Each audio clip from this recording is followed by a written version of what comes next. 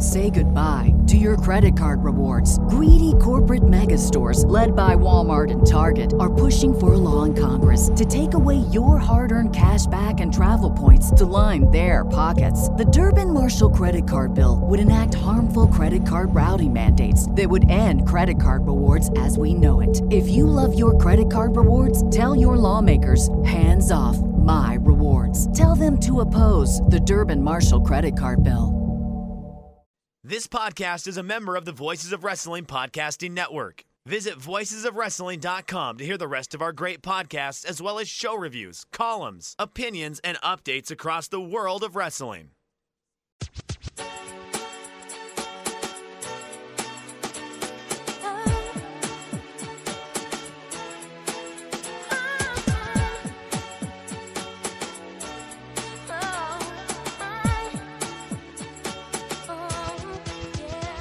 This is Everything Elite, presented by MyBookie, the world's best podcast devoted exclusively to all elite wrestling and the elite extended universe.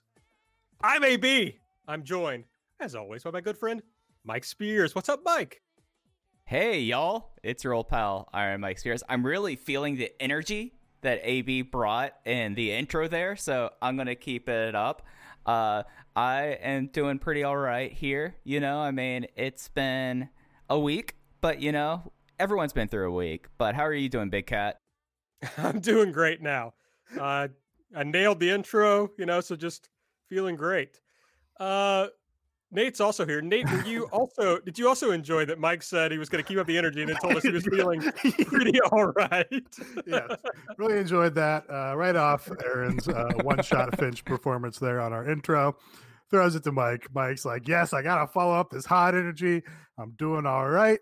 The week has passed. I continue to exist. Just laying right in the cut there. Just love the interplay that we have here. Very, very natural, and yeah, I'm doing fantastic. How about that? How are you? All right, you sound like you're doing fantastic. Everybody's got the energy, obviously, but for the sake of our fine listeners, sure. Well, we love them, so we try to bring them some energy. I'll just hit the plugs up top. Everything AEW is our Twitter account. I'm Aaron Like the Car, at Aaron Like the Car, rather. Nate's at Epitasis. Mike's at Fuji Heya. You can subscribe to the podcast by just searching Everything Elite on the podcast app of your choice. If you use the Apple Podcast app, give us a 5-star rating and a review, please.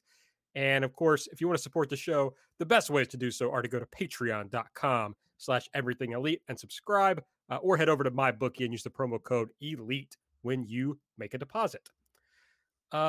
Pretty weird here. We have not done 5 to 10 minutes of strange banter up top, but I guess I'll just go right into Elite or Delete. Doesn't seem to be anything else going on in the world for us to discuss. So you didn't really give us a lot of oxygen to get a strange banter topic in there, which maybe is you know, an advantageous choice on your part. Yeah, I'm just going to go with it. Something else will happen in the show that we'll go off on a tangent. So let's just go with it. We're going to talk about this week's episode of AEW Dynamite. I enjoyed it particularly. I'm not sure that everyone did, but I felt like it was a good episode. So we'll see what everybody thought. Nate, my friend, what was your favorite thing? What was your elite pick from this episode? My elite pick, I'm going to keep it rolling from last week. The highlight of last week, of course, being the big main event between Kenny Omega and Rey Fenix. This week, again, I think the highlight of this show was your main event match. They did Darby Allin in his first TNT title defense up against Brian Cage, as we've talked about on this show. Other than the holding pattern that the addition of Sting represented to this angle, the Darby Allin versus Team Taz thing has been one of the storylines that we've been most invested in. And these guys just were like, okay, yeah, we're going to pay off that story by having Brian Cage absolutely eradicate Darby Allin in this match. Darby Allin excels at selling and really excels at doing a comeback against a larger wrestler. We've seen it with Brian Cage in the past, seen it with your Walters, seen it with your Keith Lees in the history of this podcast. And he did it again. They just had some fucking gnarly spots in this match, made it super, super easy to get invested in, Darby Allin fighting up from underneath and eventually hoisting Brian Cage on his own petard. Maybe not on his own petard, maybe on Taz's petard. Hoisted Brian Cage on Taz's petard and pinned him with a top rope crucifix, which, of course, if you're on Twitter, you may have seen that this is a poetic victory for Darby, and that the whole feud started here when Taz tried to give him some pointers on the crucifix. I did not notice this because I am not super attentive. And the commentary did not seem to notice it either, although they did give us a pretty good video package earlier in the show to build this match up a little bit. So, yeah, just a great outing for these guys. Brian Cage has some detractors, but I think Brian Cage, just as a big guy who doesn't leave his feet and just power bombs people like Scott Norton, is a great role for him. This kicked ass.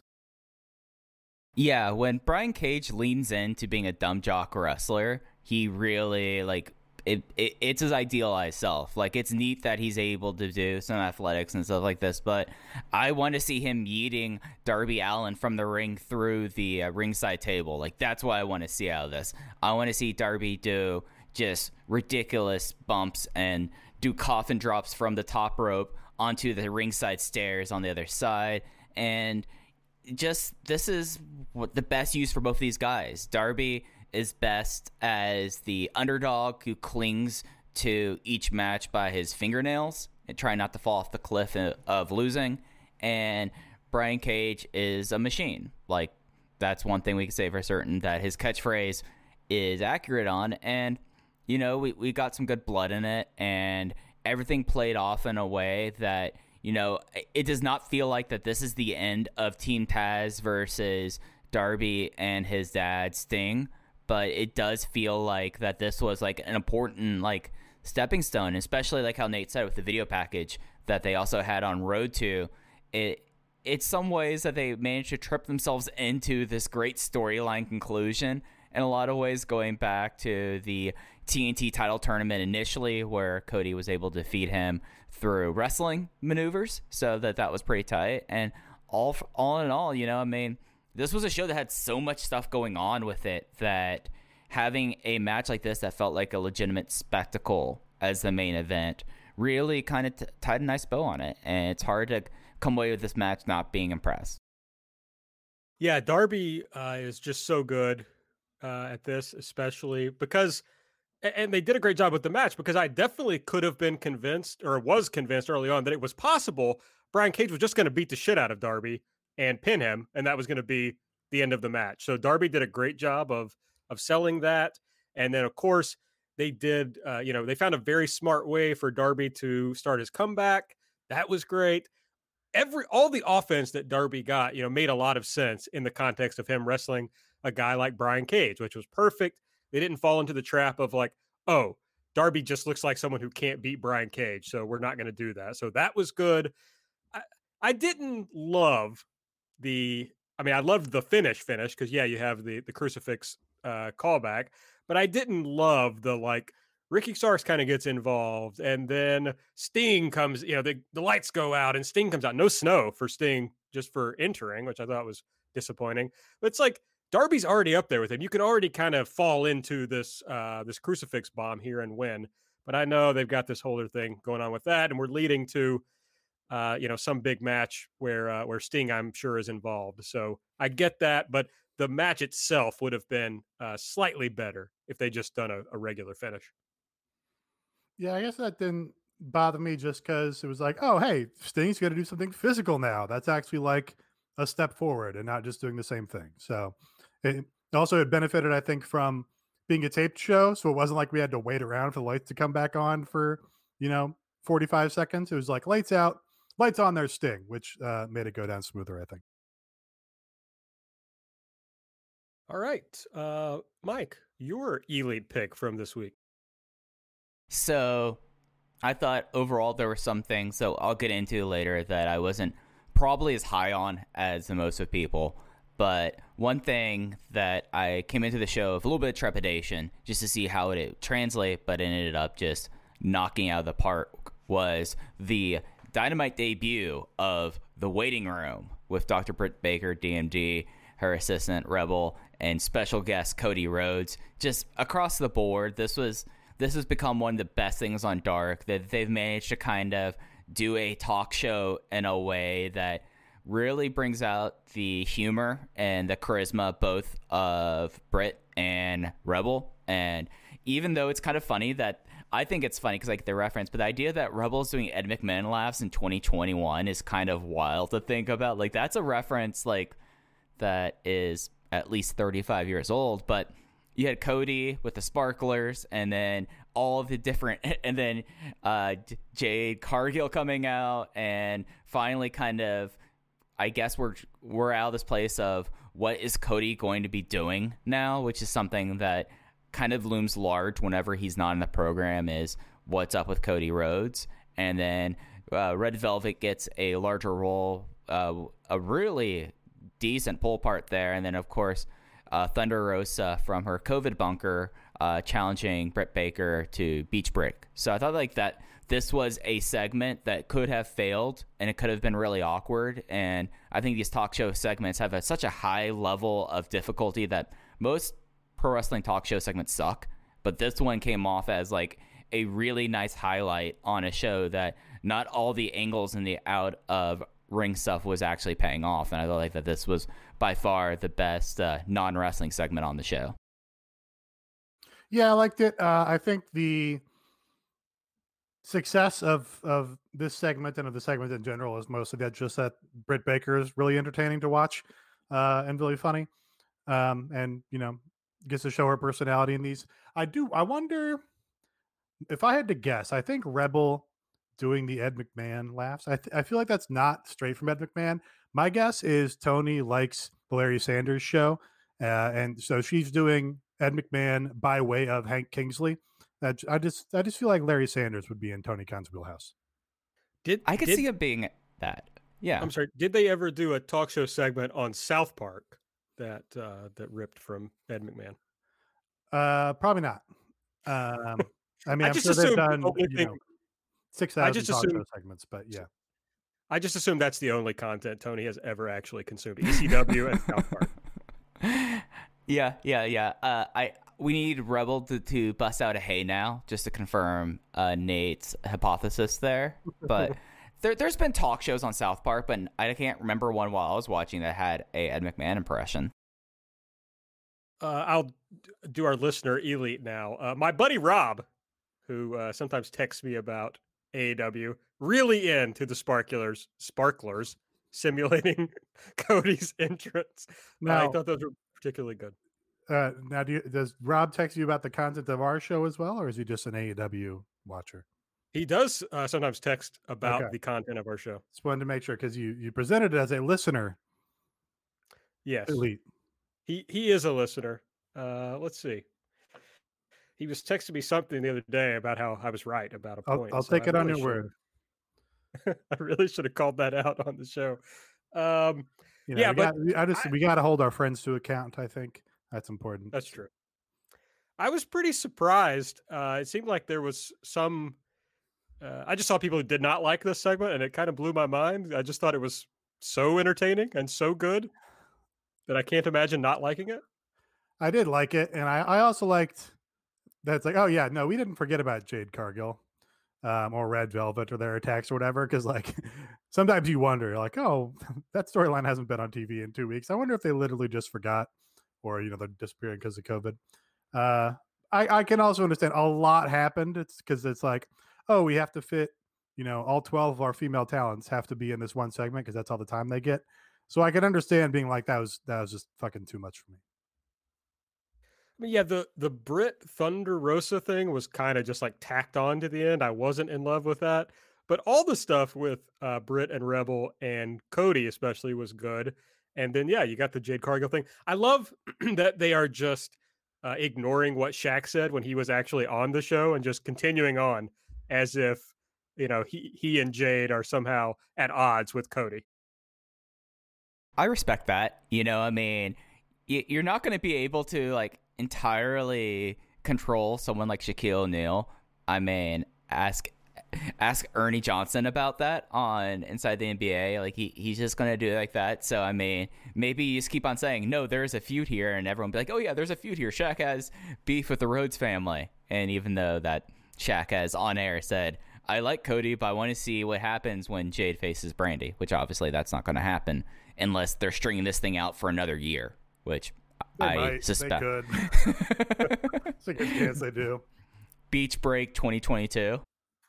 Well, she was asking for an opponent, so I suspect they're going to at least give her someone to stand in the way before she gets around to facing a post-pregnancy Brandy. All right, time for my elite pick. I'm just going to go with the Dark Order transitioning seamlessly into a babyface unit. They had this little segment this week where it's just like, oh, here's just some fun guys having a good time talking about, dark things, I suppose. I don't know. I don't know how they're going to like work the Dark Order into what they are now, but it's basically like, let's let John Silver just fucking show his ass, do whatever he wants to do. And Evil Uno will kind of be the de facto leader, but Silver is obviously the star. And they're just having a good time. I enjoyed that. Sometimes things fall in your lap. Sometimes in wrestling companies, things fall in their lap and they're like, fuck, we're not doing anything with this. This is not in our plans. But they have done the right thing here with the Dark Order. So good for them. Just guys being dudes. What's better than that? Anna. Every time I hear him say Anna like that, dating back to BTE, I corpse almost as much as the Dark Order in that. And it's nice to have, like, remember the concept of hang around TV? Like the idea that you just want to watch something that's pleasant, and like the idea that Friends was the first hang around TV show in a lot of ways. This is a hang around unit. Like that they hang out in their clubhouse. They're just joking around. John Silver's just being wild. And then, now we're going to probably have the idea that Hangman Page is going to join them, which I think that was obviously going to be an endpoint regardless, but now it's even more so, and I think that that's the right move for everyone involved. And now we have a pretty exciting looking 8-man tag match next week that is, we're gonna have a good time with the Dark Order. They're cool folks now, and I guess the only time we ever talk about them being a cult is on BTE now. Well, hey, cults are supposed to be fun. So, I mean, I still think there's a good way to work this back in. It does make more sense for the cults to be like enjoying the benefits of being in a cult than what they do on PT a lot of the time, which is, all the members of the Dark Order actually fucking hate each other, which is like the source of a lot of the skits, I guess, which is like, why are you guys together? I don't understand anyway. Yeah, they all seem to hate Alan Angels on BT. That's that's like his gimmick. It's like, oh, he's the kicking boy, he's the whipping boy or whatever, which is like, okay, that makes sense for one guy. But then it's also like, no, actually, Anna hates Stu, and Stu hates Silver, and they all just goes in a big, destructive circle of everybody hating each other. But yeah, it makes more sense if it's like, oh no, actually, John loves Alex and wants Hangman to come hang out with them, and they all will drink with Colt Cabana, etc. That's supposed to happen later in the cult, where everybody kind of falls apart and starts hating each other. Yes. So they can have that story later, but for now, let's just have a good time. I don't know exactly on the point of having that story later, we might touch on that. Ooh, what a tease. Okay, let's get into the stuff we didn't like from the show. So, Nate, what was your delete pick from this episode? Well, that won't be my delete pick, because my delete pick will be something that I think is specific to me among the three of us, which is that. So I watch this show, of course, from Belarus on the Fight app. So I don't see the same TNT feed that everybody else gets. But I think there were some clear editing and timing issues with this show. The editing on the Fight stream had a bunch of very jarring jump cuts just ahead in time. And annoyingly maybe happened during the best segments on the show, which were the main event and the waiting room segment. And I have to conclude that this was not, I saw other people having the same problem. And also the main TV show had a overrun of like 2 minutes. So they obviously went over time, and the Fight stream, I guess they took some steps to correct that by just editing out random chunks of the show is all I can conclude, because the Fight stream ended on time at the exact 9 o'clock hour, whereas the TNT stream seemed to go over by 2 minutes. So Yeah, that's my complaint. Is it's very odd jump cuts that sort of set you out of time, and you're like, what the fuck is going on? What happened? Why is all of a sudden a segment from 3 weeks ago where Britt Baker attacked Thunder Rosa cutting into my Jade Cargill angle, and how did we get here? And now we're back in the arena, and now we're talking to the screen, and just very, very confused. And it's something for me that I watch it through YouTube TV, so my feed is usually about 45 seconds to a minute behind everyone else. But so in the Discord, everyone's going like, that's a weird cut. That's a weird cut. And then when it came up there, I was like, yeah, that's kind of odd. And it's something that, and I'm not trying to just thread a needle or just make a mountain of a molehill here, but a lot of the things that they do for these taped shows, production-wise, do not result in a very pleasant viewing and listening experience. For some reason, they always keep the crowd noise super high at the start, and then they pot it down throughout the show. And yeah, some of the editing was kind of loopy with it, and it's something that it seems to be a trend there. So I didn't have as many of the jump cuts because of that. And interestingly enough, Nate, the official listed time for the show, according to the Nielsen, was still 120 minutes. So there was this weird thing, but it only counted for 120 minutes. So it's bizarre. Yeah, it did seem weird because it felt like they were really coming up on the end there. Honestly, I forgot to, or I just didn't notice what time it actually was when the show ended. I think it was 2 or 3 minutes past the hour, I think. I remember, I think Chelsea saying in the Discord that it was, I think, scheduled for at least a minute overrun. So, yeah, it's weird. Yeah, but I didn't notice as much as you're talking about, Nate, but definitely that Thunder Rosa Britt thing felt just super, just pushed in there. Very strange. It was just oh, we're going to a promo. It's oh, we're going right back to Britt without any notice or anything to tell us what smash cuts. Just smash cut. Yes, that's true. But it didn't feel like it was done in a cool way for effect. It was just weird. Yeah, it's just you wonder if some of this shit just went too long and they were trying to edit it all together in the end, and this is what we ended up with. Yeah, I mean the one in the main, there were a couple I think even in the main event, but there was one where it was literally they were in the process of doing some other move, and then suddenly Darby was 0.5 seconds away from being chucked through the table at ringside. So it's not any cut that you would intentionally make. It's oh no, that's just they had to cut something out of the show, and I don't know, Fight TV's algorithm pulled out these seconds at random. It was very, very weird. Very weird. But yeah, the sound drives me insane every taped show. All right, Mike, what was your D-League pick from this week? So they had this, I guess, official overrun that wasn't an overrun. And if you're trying to find things that hit down, then boy, do I have 2 matches for you that just went way too long than their purpose. They just kind of went on, especially for what these matches were trying to be.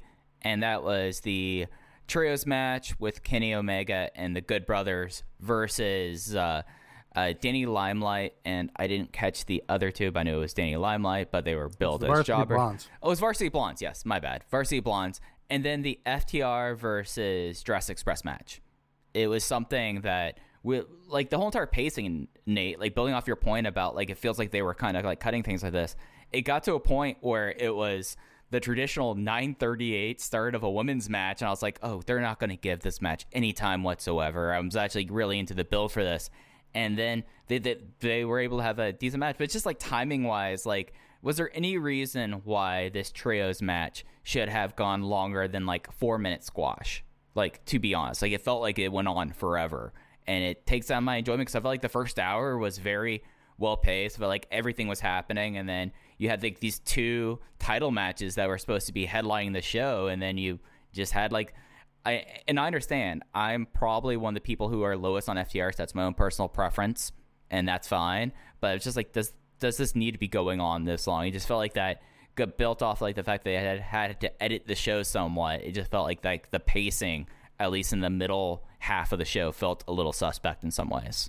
Yeah, I don't want to be, there's now it's basically become a meme now that Kenny Omega gives his opponents too much, and it's like, oh, he's should beat Danny Limelight in 2 minutes. I don't really have a problem with working a semi-competitive match against an underneath guy, even when you're the world champion Kenny Omega. But I don't understand doing a match of that length, especially when the point of this segment is, Kenny Omega and Don Callis, or at least Don Callis, pulled the wool over the Young Bucks' eyes and fucked them over and got them out of this match and plugged in the Good Brothers instead. That's the point of this segment. The point of the segment is not, oh, look how well these teams work against this jobber team, including a guy who's like, not even to the level of the Varsity Blondes and Danny Limelight.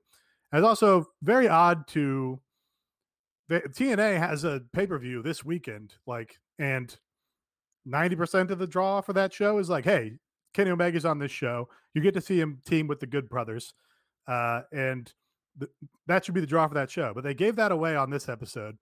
That kind of makes sense to me for doing, okay, Kenny Omega and the Good Brothers, they're going to beat this team in 6 minutes. Now you have to tune in on TNA to see him face a competitive team and see like a real match from these guys. That makes sense to me. But they just went and did that again on this television show instead. So that's very strange to me. The FTR one, that's kind of fine to me. Like, those are both 2 pushed acts. Like, FTR is obviously going to be a pushed act in the tag team division.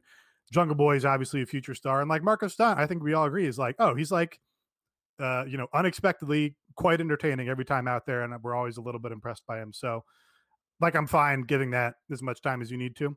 But yeah, the trios match, again, you can cut time from almost all of these matches. Did they even do a sell on the Hard to Kill pay-per-view? Not that I noticed. They did during Kenny's ring entrance. That's right. It's like, shouldn't Don Callis, I mean, if we're imagining this as like a business deal, shouldn't Don Callis get on the mic and say, by the way, you can see this team on pay-per-view this Sunday or whatever the fuck it is? Yeah, I do. Like, I almost pity TNA about it a little bit because, like, Tony goes on their show and buries them hard. The Tonys go on TNA and they are stiff. And then it, like, don't return the favor on Dynamite whatsoever, which is funny. But, it's almost like they're like the heel half of this promotional exchange. And maybe they're taking some of their talent, which I guess we'll hear about in the near future. ... ellipsis. I'll go by delete from that one, which you're right, Nate. The point of that was that Don Callis pulled the wool over the eyes of the Young Bucks. But it's like real fucking annoying to me for AEW to have another whose side are they on angle. And now we're seeing another whose side are they on angle with the Young Bucks, which is like, Jesus Christ, can we just, they came out, I think Swarles mentioned this in the Discord, they came out last week and they just joined up with their buddies and did the Too Sweet, and it's like, oh, that's satisfying. It just kind of happened. Hey, it's the famous hand sign. I'm sorry, the famous hand sign. I apologize. And now it's like, oh, wait, actually, what if we drag out for like a month of TV who the Young Bucks are actually behind here? And I'm starting to realize that's like, this is the only thing the Young Bucks and Kenny know how to book, right? It's like some drawn out story about who likes who. Well, I don't want to put all the blame on them because it might be the only story that anybody knows how to book. So they're doing that. The Young Bucks and Kenny Omega just did this whole thing with Adam Page in the Elite. Adam Page finally leaves the Elite, and the next story he goes to is, hey, is he going to join the Dark Order now? Is he friends with these guys, or is he not friends with these guys? Is he in the stable, or is he out of the stable? We can't tell. The other fucking big story in this promotion is, hey, the Inner Circle, they added these guys. Hey, are they friends? Are they going to get along? Or are we going to break the stable apart? It's just it seems like the only, okay, that's maybe overstated. A significant proportion of the stories in this promotion are like joining a stable, discord within the stable, and then leaving a stable. And it's just a lot of the same notes being played over and over again. Like we talked, just like with that thing with the Young Bucks, I said, oh, I'm happy that the MJF and Jericho storyline is like moving along at this pace. Like it seems to be moving along pretty quickly. We're not just going to drag it out. But now we're at like week 4 of them being like, oh no, actually they're all cool with MJF. Actually, no, we're not cool with MJF anymore. Oh, now we're not cool with Hager. Actually, we are cool with Hager now.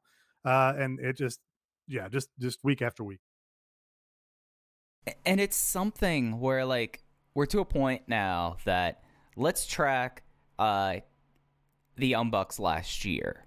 So they won this match to get into Revolution, where the whole idea was that leading up to this match was that Adam Page wanted to be his own guy, but then he starts teaming with someone who was in his former stable. And then there was all this discord because then FTR was here. And then are they friends with FTR or are they not friends with FTR? It seems like they were friends with FTR for a little bit there.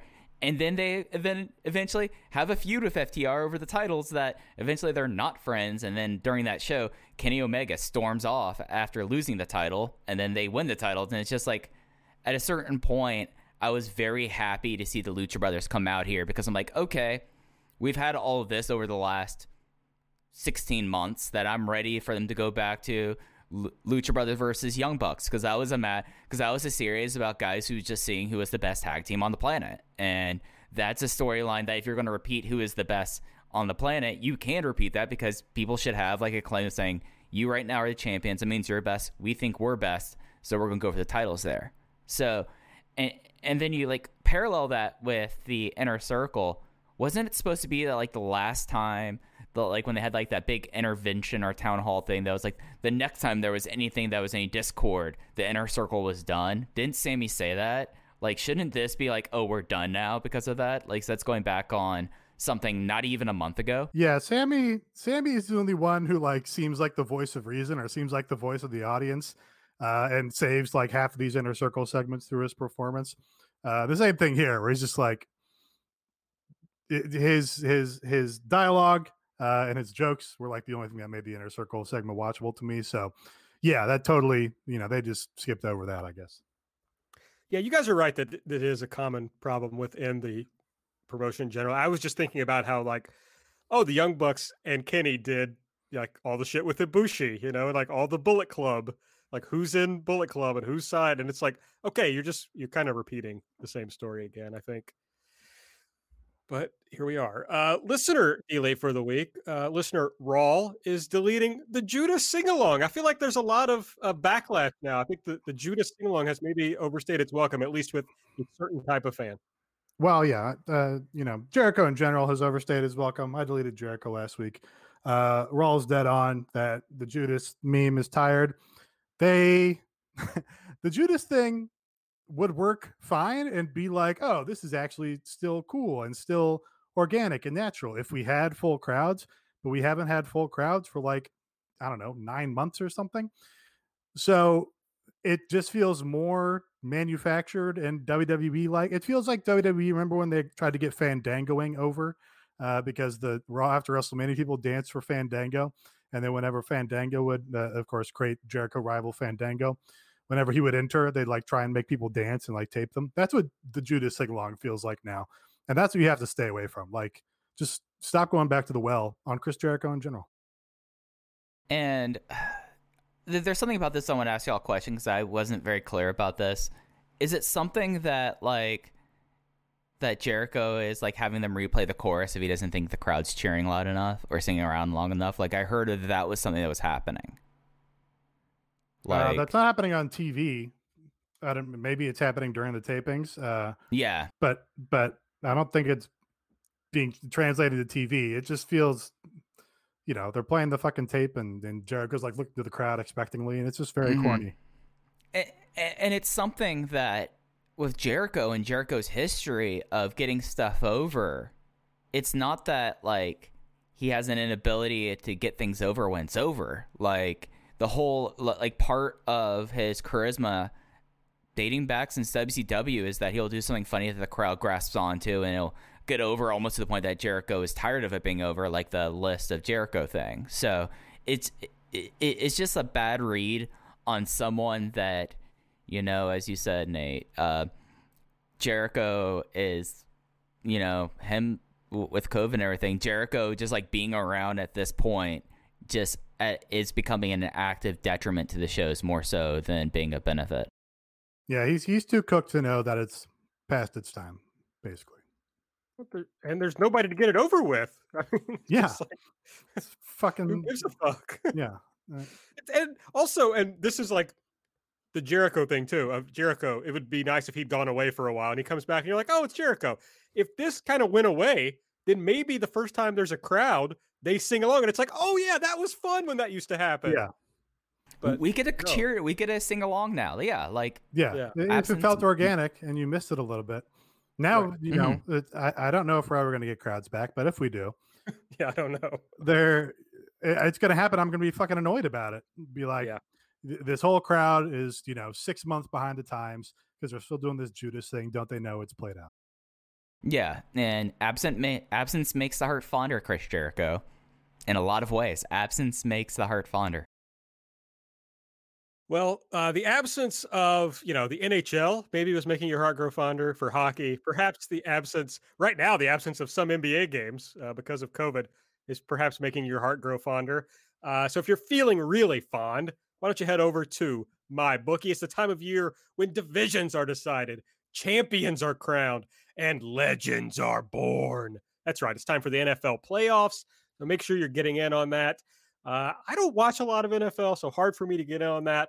I have been wrenching, I'm not sure if that's the word I want to use, the only joy I can out of this shitty Kentucky basketball season by the fact that the bookies cannot figure them out.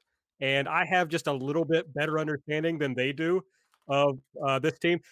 We go on a 3-0 win streak. And then Kentucky was favored by 3.5 at Alabama or at Kentucky, but playing Alabama. And I knew they would shit the bed, and they did. So, daddy gets paid. That's really all that matters. And you know that there is big NFL news as someone is now all elite today. That's right.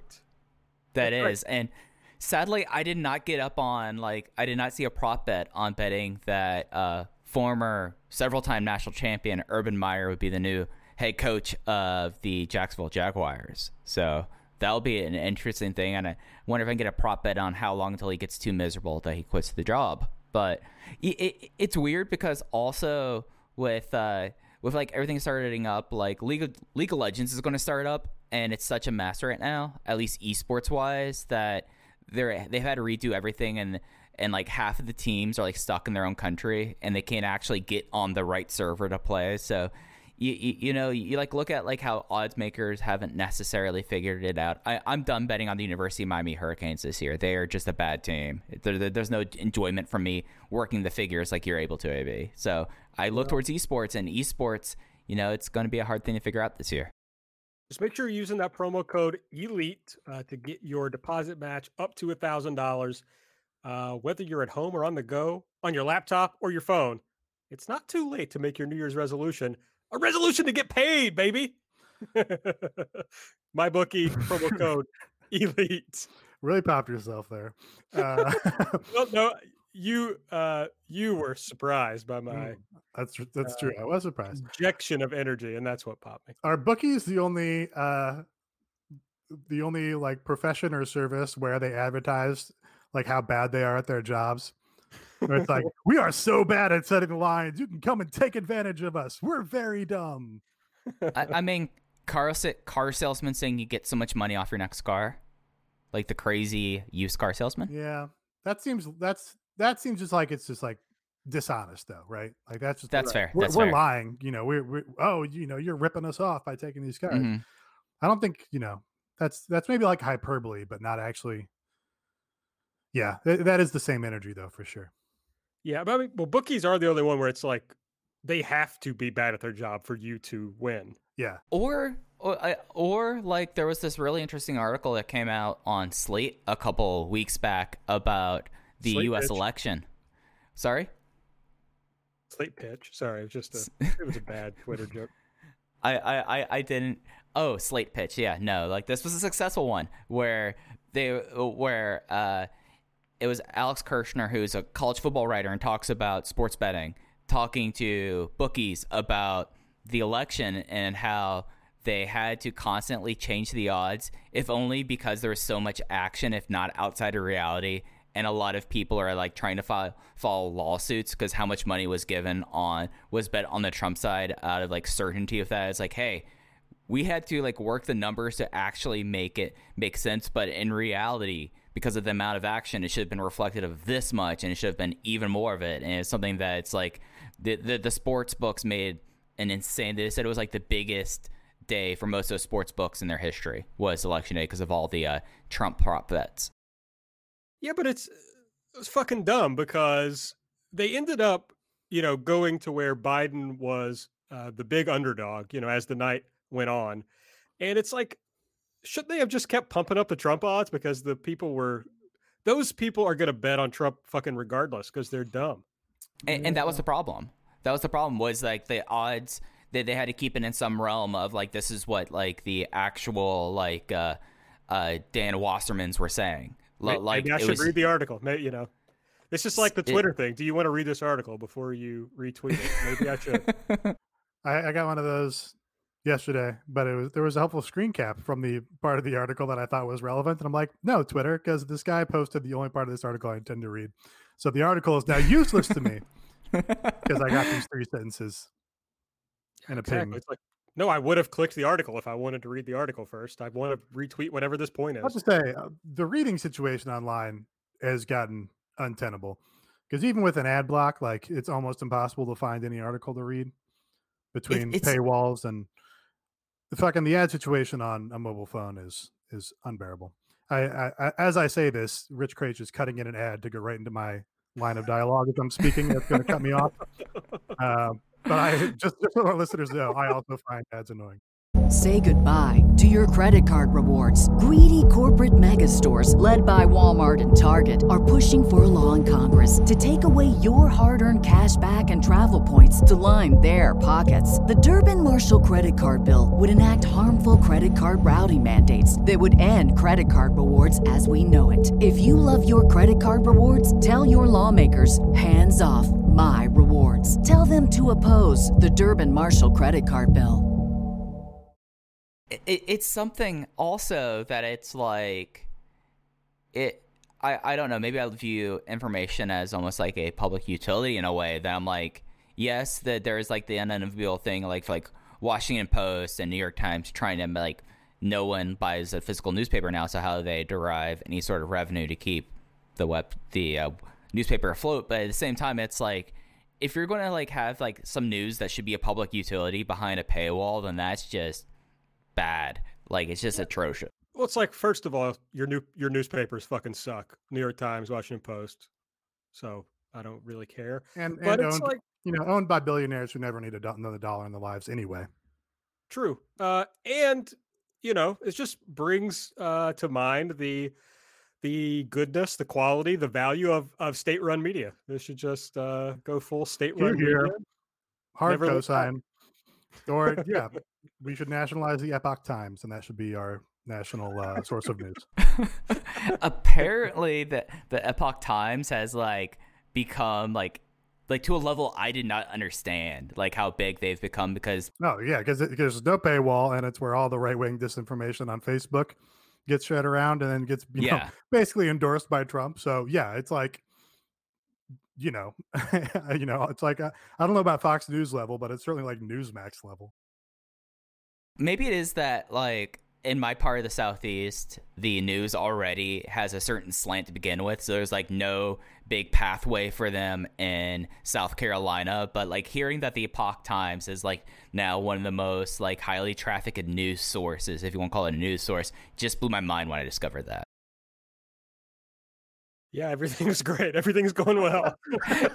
and we thought we'd have a fun tinge this week. Like I said, I'm doing fantastic. I use lists a lot on Twitter. Like that's the way that I mostly consume Twitter, I would say. And I had a list of like, Kentucky politics, but the legislature just started and it was so fucking miserable because the Republicans in the Kentucky State Senate has 100 seats and Republicans have 75. So they can do anything they want. And we have a Democratic governor, but they can override a veto with a simple majority. It's only a simple majority override? Yeah. And I don't know if you guys know that what's we're the point? What's the even point of that? If Why did you not? That's what I was gonna say. have to pass with a simple majority in the first place? Yes. I mean, like that was always a thing growing up in Texas. It was such a monoculture state as well that like a lot of the Democrats that were from Dallas or Austin or Houston or San Antonio, never Fort Worth, by the way, but they were like, well, we are here and we're trying to be some sort of resistance, but we just kind of exist here and we're just kind of like saying things we were supposed to say and we believe in these things, but we know it doesn't matter. And I'm like, that is a quick way, I think, for someone to really, like, if you have a certain mind, to really just get depressed real quick. Well, on the bright side, it doesn't really matter anyway, because we talked on this show about the law that California passed that was like, changing their guidelines for independent contractors, which could theoretically mean that WWE would no longer be able to classify the wrestlers as independent contractors in that state. But no worries, because the resolution, that's not the word, is it? The public resolution? Prop 22. The right. prop? That's a resolution, right? Proposal. Proposition? Yeah, so that passed, which means they were, the public was happy to get rid of that law. And then the Democrats were just pleased as punch about it and, endorsing all of the lawyers that wrote the law and advocated it, the resolution rather, and advocated it. So yeah, even if you have a Democratic supermajority state like California, you still don't actually get any progressive legislation passed. Yeah, I've thought about that over the years of like, there's been times when I thought, oh, should I move to like a more progressive state? And then you realize that like, yeah, they don't do shit that's worth anything in those states either. It's like, it's just a miserable country, right? It's like, if you live here, it's just bad. There's just and then you get the cost of living difference of like that happens, that more often than not, the more progressive states are ones with a much higher cost of living. And you're just like, what's it matter? I'm just going to amuse myself to death one way or the other. I might as well do it where I can amuse myself more and not have to pay crazy rent. The only way it ever works, Nate, is that sometimes they'll pass a bunch of shit right at the end. And then if the governor vetoes it, they don't have enough time to, because the Kentucky legislature is part-time. It can only be in session for so many days per year. Yeah, it wouldn't want, the state government paying out any salaries to anyone. Right. So sometimes they run out of time. But the first thing they did this year was, of course, try to pass something to stop the governor from being able to do anything about the pandemic. So, so it's, anyway, the point of that was I had to just delete my list because I was like, I can't fucking deal with this stuff. I just don't care about this. That's, what level of information penetration is it actually helping you and making you have an informed choice or do anything constructive? Like, certainly not that much information. No, it's like, okay, if this state is just completely controlled by arch conservatives, like, what could me knowing about it possibly do? I mean, like, okay, if it rattle ties you to pick up a gun, then maybe. I already have guns, folks, so it's fine. All right. So speaking of guns, AEW went pew pew in the ratings this week. Up. Yeah. 100,000. That's right, folks. That means up. I'm going to get a soundboard and I'm going to pull your pew pew and use it for whenever you're shooting, I guess. Thank you. They're up to 762,000. Honestly, a strong performance against impeachment number 2. I guess nobody gave a shit about the impeachment. 31st in the demo with a 0.30. NXT went drip, drop, drip down again.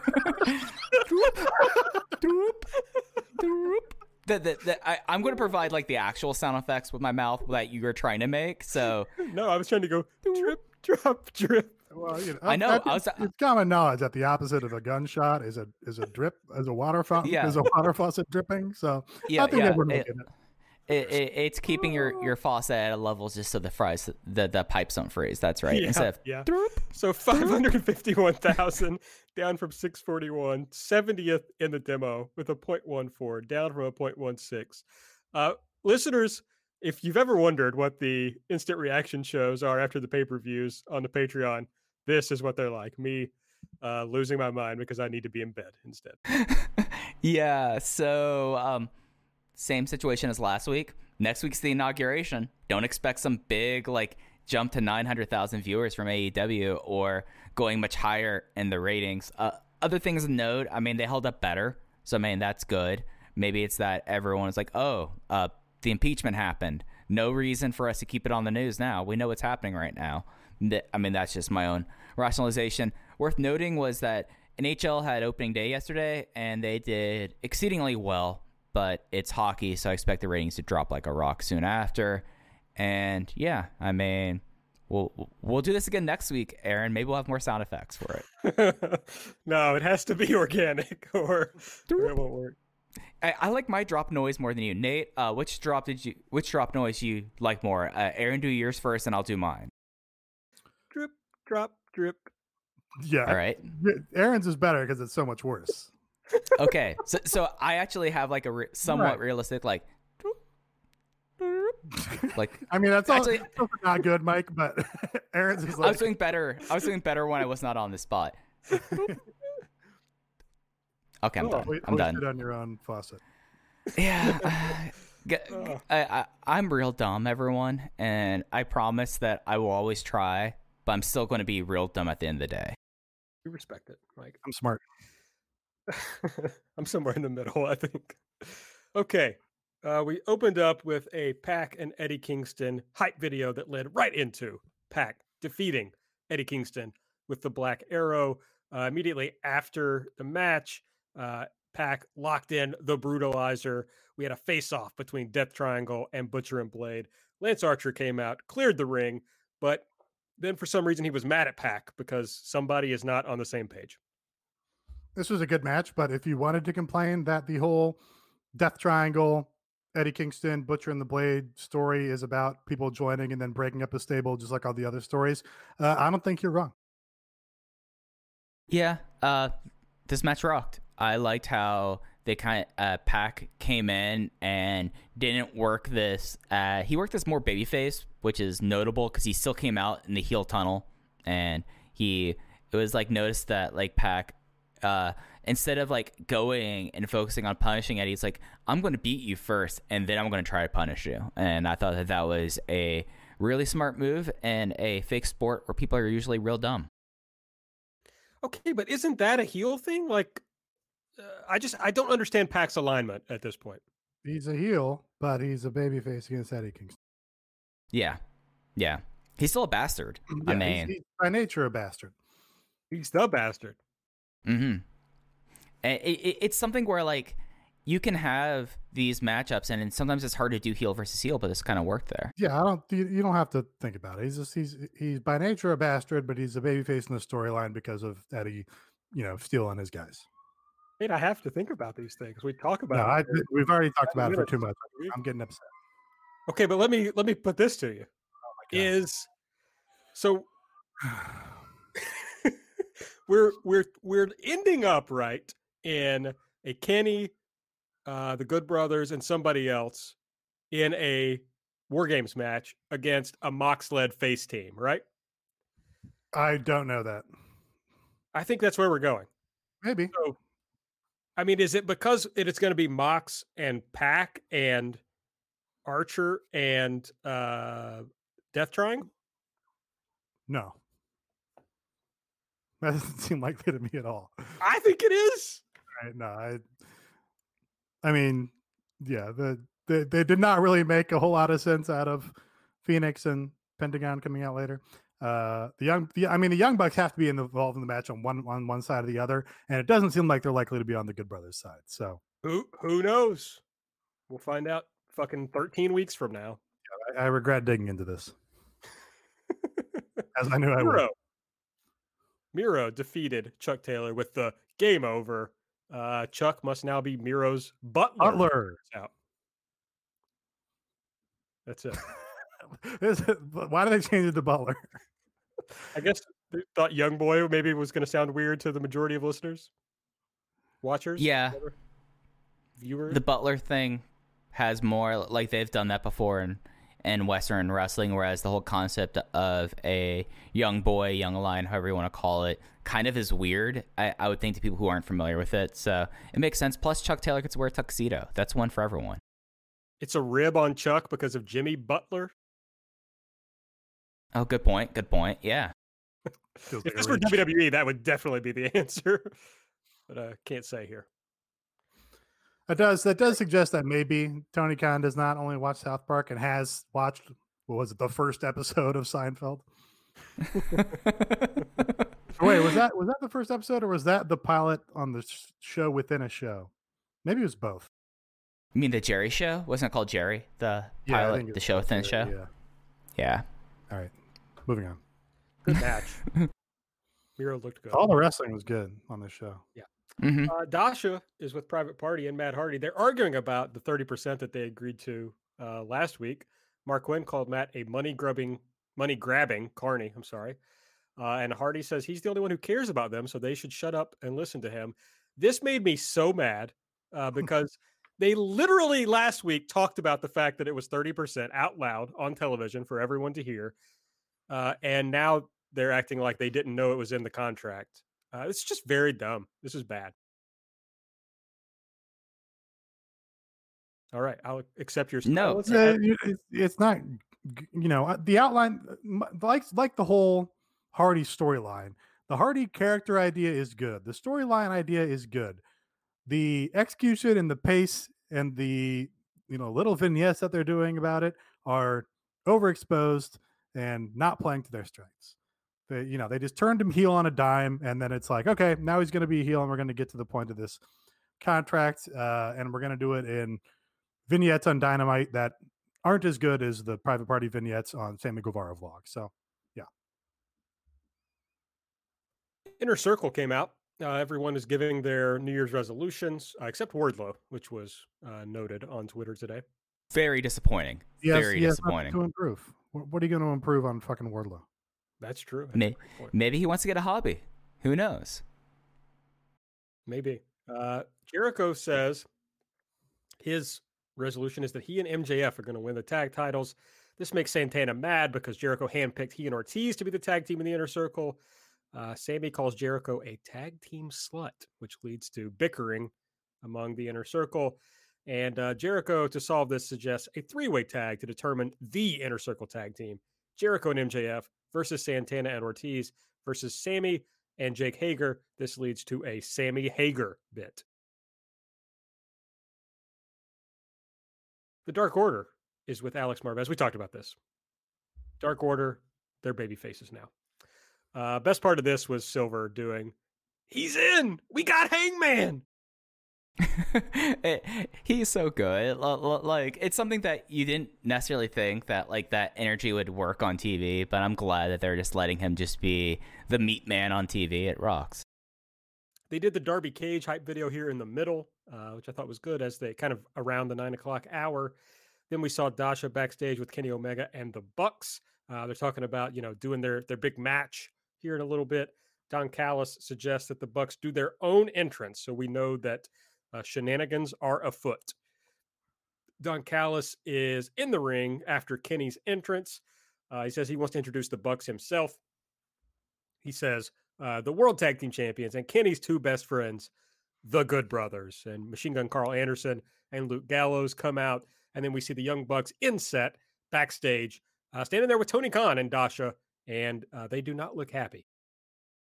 I called it. That's all I gotta say. I called it.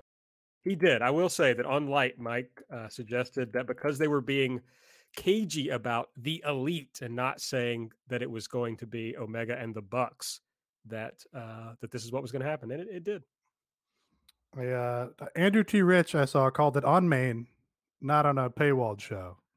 So I got to give it to him. I mean, you could hear my shots, though. Yeah, he put out for free. I monetized it. Kenny Omega and the Good Brothers. We're going to talk about the broken information economy in this country. Yeah, no, I look like a horse ass right now. I apologize. Wait. Again, as I said, do not talk down about our Patreon on our fucking show, man. We want people to subscribe to the Patreon. Yeah. Subscribe to the Patreon, and you can hear me call my shot sometimes, and other things. There were other things that are mentioned on Dark or on Light that we talked about yesterday. That's right, baby. Other things were mentioned, people. God damn it. Kenny Omega and the Good Brothers defeated the Varsity Blondes and Danny Limelight. Anderson pinned Limelight after the Magic Killer. Afterwards, Mox came out. Omega and the Good Brothers attacked him. The Lucha Bros made the save. This is why I have my theory, Nate. Mox is getting the best of Omega. The locker room clears out to break him up. Mox gives the paradigm shift to a jobber, then dives on everybody. The Bucks come out to try to convince Mox that they're cool, but then the Lucha Brothers super kick the Bucks. Everybody brawls. Omega walks away. Yeah, no, I understood that's why you had your theory. That was not surprising to me. That made sense. I'm gonna send you to the broken information system in this country. Devastating. The waiting room was up next. We talked about that. FTR defeated Jungle Boy and Marco Stunt. Cash pinned Marco after the big rig. I think we already discussed that. Also, the NWA Women's World Title, Serena Deeb defeated Ty Conti with the Detox. I saw some people referring to it as the Deeb Tox. Yeah. Which do you think it is?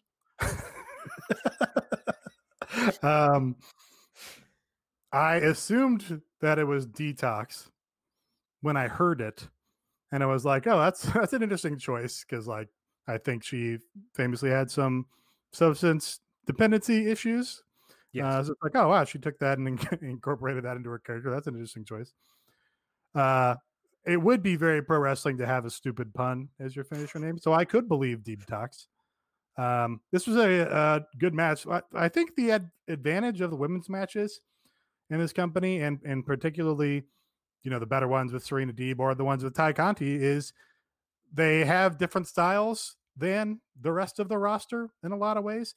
Like Ty Conti's, judo stuff is like pretty fresh compared to all the other matches you see, because a lot of the men's matches come from the school of like, your PWG style, house style, I suppose. So yeah, it's like the women's matches always hold my attention a little bit more than the rest, because it's like, oh, there's going to be some sort of different vibe to this match. There's going to be some sort of, transition into a heel hook that just like they don't do other places on the card. And it's something that it's nice seeing Ty's moveset and wrestling style develop the way it has over, I guess, now the last 6 months. And then you have someone like Serena Deeb has such like a grounded grappling style, and it gives you a little bit more variety. And it's something that I always kind of look forward to whenever I see these two on the show. And they came together and had a great match, and it was something that I would like to have seen a little bit more of the match. Still, I would have loved to see this thing. I know it went through one commercial break, but give it time and see how Tay Conti is improving and showcase Serena Deeb. Yeah, Ty rules. No clue. As we also talked about on Light, no clue what's going on with the NWA generally, so I wasn't really sure where this title would go. But yeah, it was good. I enjoyed it. The main event, TNT title, Darby Allin defeated Brian Cage to retain. This was his first defense of the title, the crucifix bomb from the top rope. Afterwards, Team Taz came out and helped Cage out, after the Sting involvement. And that was your show. So a good little show, I thought. All right, if you want to support this good little show, you can head over to patreon.com/everythingelite. This week, a very fun show with Mike Spears and Drew Spears talking about the Nightmare Factory produce show. I think I have 4 minutes left of the episode, but it's been a great joy so far. I didn't get to ask you on air. What are your thoughts about the best mic worker in 2021, Abraham Storm, the landlord, the best fighter on the earth? I gotta say, I actually think the promo is good. Do you think it's actually good, or do you think it's so funny that it's good? No, I'm like, this guy is a good promo. Like, obviously it's bad, but it's like, this guy has presence. He's got a nice voice. He is confident in what he's saying. It's like, this guy could be a really good promo. Yes, he absolutely had like 8 ideas and just decided to do them all. That happens sometimes. So that's fine. He's probably needs some editing. Somebody should have worked with him a little on the promo. The classic, I saw Cody say this week, sometimes the shit on our show is all the same because we have so much freedom. And it's like, just fucking talk about it before the show. How hard is that? Lay it out. So yeah, I think Cody also maybe should have talked to Abraham Washington and let him work on this. But I think he's a good promo. It was a fun show. If you all haven't checked out this, the Nightmare Factory, for our first big student camp, they had a produce show that they put out a couple weeks ago, and me and Drew got a chance to talk about it. It's a few things that uniquely both Drew and I like, is talking about rookie wrestling and people coming along there. And, you know, we also got to see, I think I know who all the car ideas come from, by the way. I think it's Cody Rhodes, because there was a car entrance on the show, and we got Glacier as a commentary, which has to be heard to believe. Yeah, I heard that was bad. Well, and I heard that from listening to this episode. Aaron, I must ask you at this time, how much sleep did you get last night? Because like 8 hours. I don't know what's going on with me. I'm losing it. And I just drank an A&W root beer. So, well, that's caffeine free though. So, did you say AEW root beer? I think you guys know that A&W has the website rootbeer.com? How does AEW needs the A&W sponsorship for sure? Oh, that would be good. Absolutely. If you look at it, I'm going to put it up to the camera here for you guys.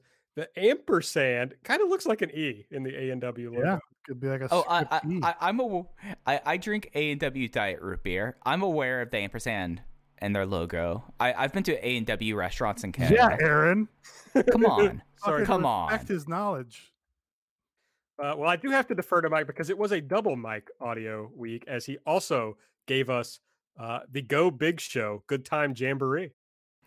I like trash TV, and I will continue. People seem to like this. I do a short recap of the Go Big Show. After we're done recording, I'm going to sit down and watch people. Like, apparently there's someone who's going to walk across a gator pit today, which is very thrilling and very Florida core. So it's to my heart. So yeah, check it out. It's like 10 minutes. It's fun. We also, of course, did the light show that we've been talking about, which we do every week. And next week, Nate and I don't know, a special guest maybe? I have no idea. Into the Codyverse episode, breaking down Impact's Hard to Kill pay-per-view. Are you excited about the Hard to Kill card? I saw it today. Well, like I complained earlier, I was mostly excited to see, Kenny Omega and the Good Brothers teaming together, and they just gave this away on this television show.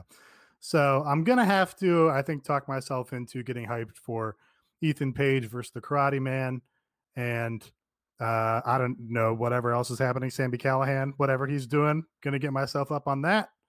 So yeah, might have a guest, may not, going to leave it to the 11th hour. So, stay tuned. Yeah, more good stuff coming the rest of the month. And if you go join our Discord. It's very easy to do. There's a post on the Patreon about how to set it up. But I think if you're already on Discord, it'll just automatically kick you in there. So that's patreon.com/everything elite. Go subscribe. Next week on Dynamite, we have Negative One's birthday present, Hangman Page and Dark Order versus the Chaos Project and TH2. Is Negative One a big Luther fan? Because that would bring me a lot of joy. One would hope. I mean, he is the most symmetrical man in wrestling. We also have Nyla Rose versus Layla Hirsch, and I believe Chelsea dropped in Discord that Layla Hirsch now has a heels account, so that points strongly toward the idea that she's been signed. And right after Chelsea said that, well, we got this match announced, so that's exciting. I also, speaking of great content, Hikaru Shida, the Shida Tube, she did you watch this, Nate? She did Keiko trying to teach her how to do the Kenny Omega dance. It's a great video. I did not watch it. I did retweet it. I did not watch it. Well, it's 18 minutes long. Yeah, it's 18 minutes. Yeah. It's like all of Keiko trying to teach her the dance. Yeah, I don't know. Don't know if I can get behind that. Now, are they speaking to each other in Japanese, or what's the situation there? Almost exclusively in Japanese. Occasionally there is a caption that Shida has put on there. Okay. Sometimes they speak in English. But it's still, it's delightful still. I watched all 18 minutes and 22 seconds. Yeah. Well, I won't be watching. But go support the Shida Tube, folks. What I did learn. Go support Keiko's Amazon wish list. That's right. I don't know Twitter. She's a friend of the show, so absolutely. We should make a Patreon tier where if enough people subscribe to it, we'll buy like the Apple Watch off of Keiko's. Should for sure. It's like the opposite of a Findom stretch tier. It's like a simping stretch tier. And there's a great card on there where when Sheeta introduces Keiko and it says Keiko Honda, the owner of cool abs. But I learned on this while Sheeta's trying to learn the dance that Sheeta has an injured ankle. Oh, scoop. Yeah, big scoop from Sheeta Tube. She's doing a part where she has to like stand on one leg and she's like makes a painful sound, and then there's a caption that's like, I have an injured ankle or something like that. I'm imagining you like going to your Japanese tutor and just pulling up this video and be like, could you tell me what they say? I watched this at like 11:45 last night, which you all know is like too late for me to be watching to do anything. We could have done the show by that time. Yeah. Yes. Yeah, we could have. We probably should. We should just do this show right after the show. But I was watching it at like 11:45 and I thought, should I text this to my Japanese teacher? Would she enjoy this? And luckily I came to my senses before I did it. Is this something that you do with nearly everything now? Is you like, do I think that my Japanese tutor would enjoy this interaction where my student is sending me clips of things and he's trying to understand more? Like is that your thought process here? I'm not trying to demean you. I'm just trying to understand. No, yeah. What I do is I try to keep a list of things like that I've seen that I think I should share with her so that I don't do it. And then when it comes to my lesson, like we get to the end of the lesson and I'm like, hold on, let me look at my list of weird shit. And then I look at it and I'm like, no, I don't want to have this conversation about any of these things. So then I just move. That's great. You're doing a great job setting boundaries and I just want to applaud you for it. Thank you. It's a pretty good thing. Although last week I don't remember how this came up in our lesson, but we ended up talking about astrology. And okay. I told her that a friend of mine is really into astrology, which is true.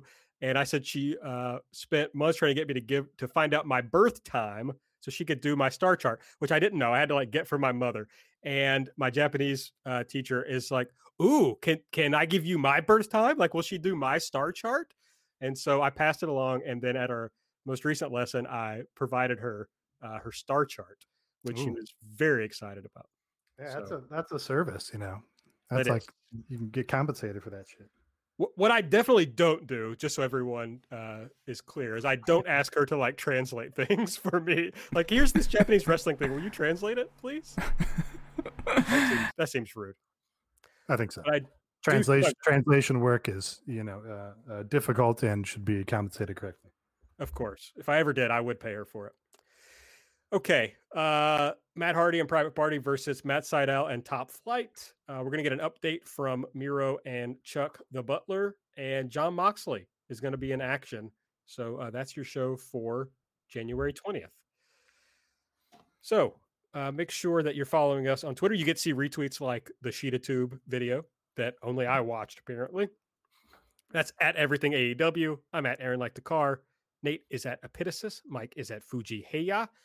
Subscribe to the podcast, give us a 5-star rating and a review, and please support the show by going to patreon.com/everythingelite and subscribing, and going to MyBookie and using the promo code ELITE.